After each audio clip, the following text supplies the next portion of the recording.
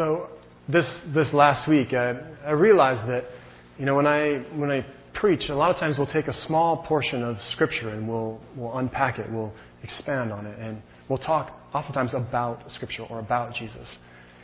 And I always have this sense when it comes to this Sunday, and I know we've been talking about Palm Sunday, and also, too, a time for us to remember the resurrection, to remember the cross, the passion of Christ, that I feel like my words just are never enough.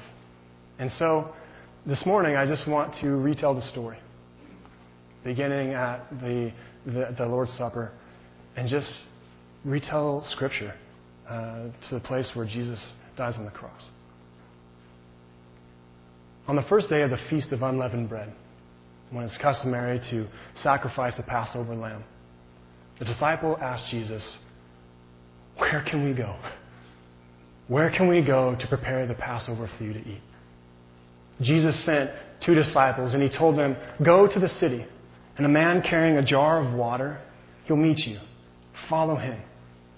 Say to the owner of the house that he enters, 'The teacher asks, where is my upper room that I might share the Passover with my disciples?' And he will show you a large upper room, furnished and ready. Make preparations there." The disciples left and they went to the city, and they found things just as Jesus had told them. And they prepared for the Passover. Later that evening, Jesus came with his disciples, and while they were reclining at the table and eating, he said to them, "I tell you the truth. One of you will betray me. One of you who's eating with me." And they were saddened. And one by one, they said, "Surely not I." "It is one of the 12, Jesus said, "one who dips his bread in the bowl with me. For the Son of Man must go just as it is written about him. But woe to the man who betrays the Son of Man. It would have been better for him if he had not been born." A little while later, Jesus took bread. He broke it, and he gave it to the disciples, saying, "Take it. This is my body." And then he took the cup, and after he gave thanks, he offered it to them, and each of them drank it.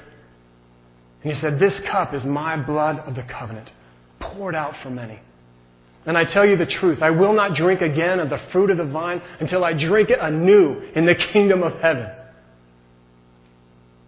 And after they'd sung a hymn, they went out to the Mount of Olives. On the way, Jesus said, "All of you will fall away. And for it is written, I will strike the shepherd, and the sheep will scatter. But after I am risen, I will go ahead of you into Galilee." Peter insisted, "Lord, even if all fall away, I will not." "I tell you the truth, Peter. Before the rooster crows twice, you will deny me 3 times. And Peter insisted even more emphatically, "Even if I have to die for you, I will not disown you." And the others said the same. They went to a place called Gethsemane. Jesus spoke to the disciples. He said to them, "Stay here while I pray." And he took along Peter and James and John, and he took them along with him. He began to become deeply distressed and troubled. He said, "My soul is weary. My soul is overwhelmed to the point of death. Stay here and keep watch." Going just a little bit further, Jesus fell down and began to pray, that if it was possible, that this hour might pass from him. Praying, "Abba, Father, everything is possible with you. Take this cup from me. Yet not what I will, but what you will." When he returned to the disciples, they were asleep. "Simon," he said to Peter, "could you not stay awake? Are you sleeping? Could you not stay awake for even 1 hour? The time has come for the Son of Man to be betrayed into the hands of sinners." So Jesus went away again and to pray.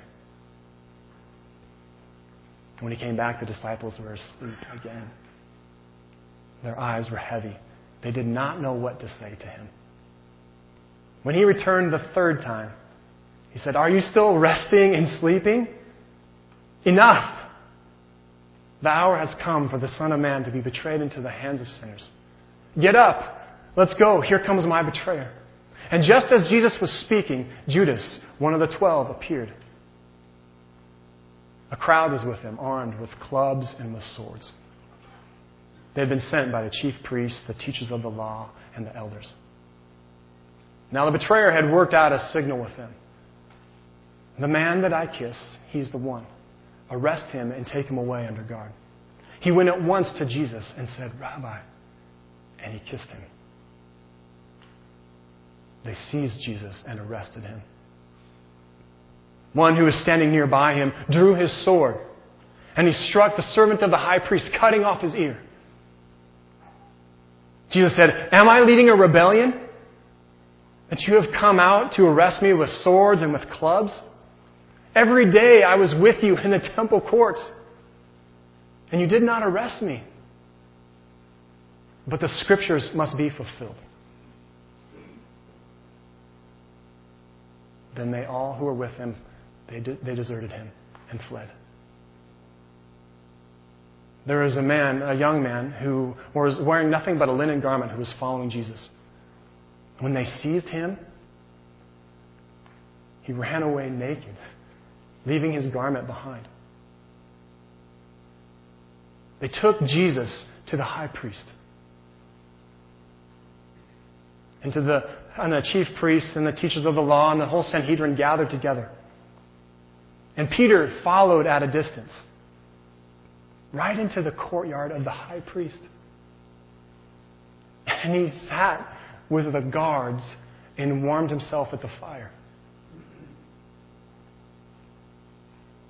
Now the chief priests and the whole Sanhedrin were looking for accusations to bring against Jesus, or for things against Jesus. But they could not find any. Many bore false testimonies against him, but their statements did not agree. Then some stood up and made this false accusation against him.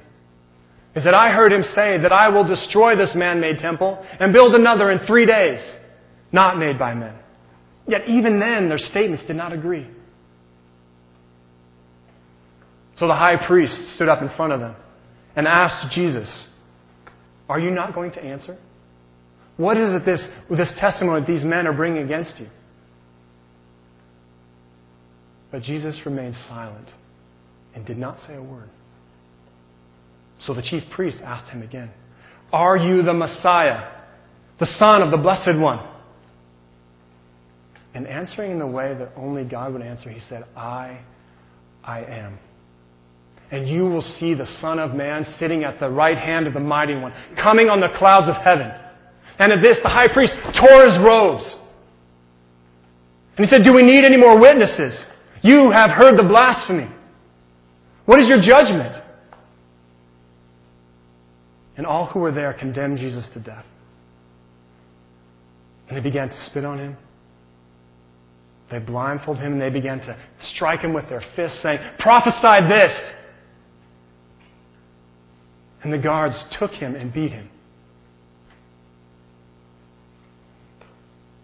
While Peter was below in the courtyard, the servant girl of the high priest came by. And she saw Peter there warming himself, and she took a closer look. "You are also with the Nazarene Jesus," she said. But Peter denied it. He said, "I do not know or understand what you are talking about." And he went out into the entryway.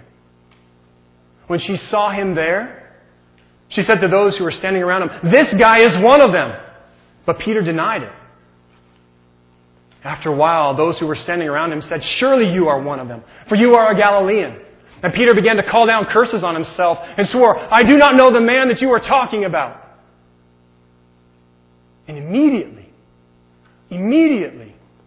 the rooster crowed the second time, and Peter remembered what Jesus had said to him, that before the rooster crows twice, you will deny me 3 times. And he broke down and wept.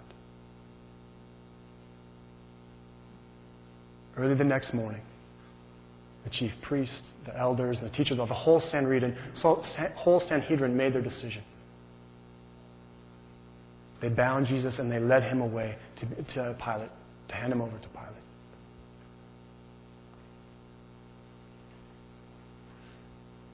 Are you the king of the Jews? Pilate asked. Yes, Jesus said. It is as you say. The chief priests made all sorts of accusations against him. So Pilate asked him again, are you not going to answer? See how many accusations they bring against you. But Jesus remained silent. And Pilate was astonished. Now, on the first day of the feast, it's custom to release a prisoner whom the people request. There was a man named Barabbas who was in prison with the insurrectionists because he committed murder during the uprising. So the people came up to Pilate and asked if he would do what he usually did. Do you want me to release to you the king of the Jews?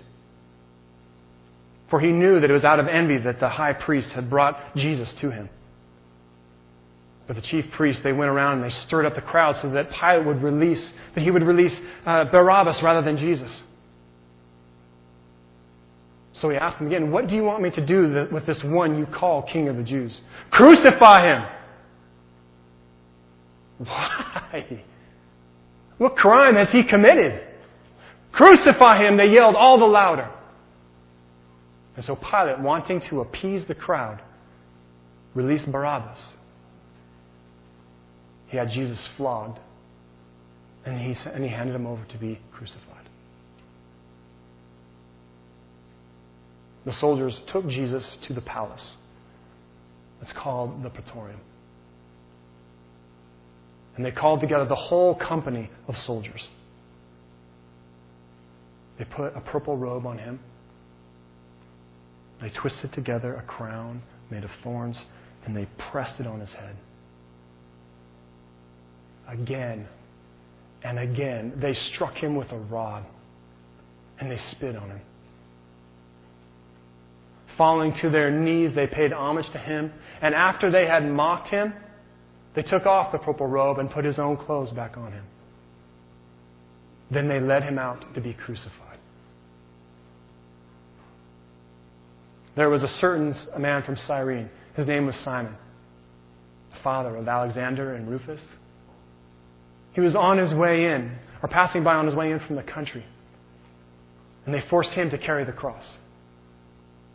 They took Jesus to a place called Golgotha, which means the place of the skull. They offered him wine mixed with myrrh, but he did not take it. And they crucified him. They cast lots for his clothes to see what each would get. It was the third hour when they crucified him. The written charge against him read, King of the Jews. They crucified him between two criminals, one on his right and one on his left. People who were passing by hurled insults at him. So you who are going to destroy the temple, take yourself down from the cross. Save yourself. And in the same way, the teachers of the law and the chief priests, they mocked him among themselves, saying, he saved others. Let him save himself. Let this Messiah, this Savior, this King of Israel, let him come down off the cross now so that we might see and believe. Those who crucified him also heaped insults on him. At the 6th hour, darkness covered the whole land until the 9th hour. And at the 9th hour, Jesus cried out in a loud voice, Eloi, Eloi, lama sabachthani, which means, my God, why have you forsaken me? Those who were standing around him said, listen, he's crying out for Elijah. One man went and took a sponge and filled it with wine vinegar. He put it on a stick and he offered it to Jesus. Now leave him alone. Let's see if Elijah comes to save him. And with a loud cry, Jesus breathed his last. And the temple was torn. The curtain of the temple was torn from God's end at the top to the bottom. And the centurion who was standing there in front of him, when he heard this and when he saw the way Jesus died, he said, surely this must be the Son of Man. Truly, this must be the Son of God. Amen.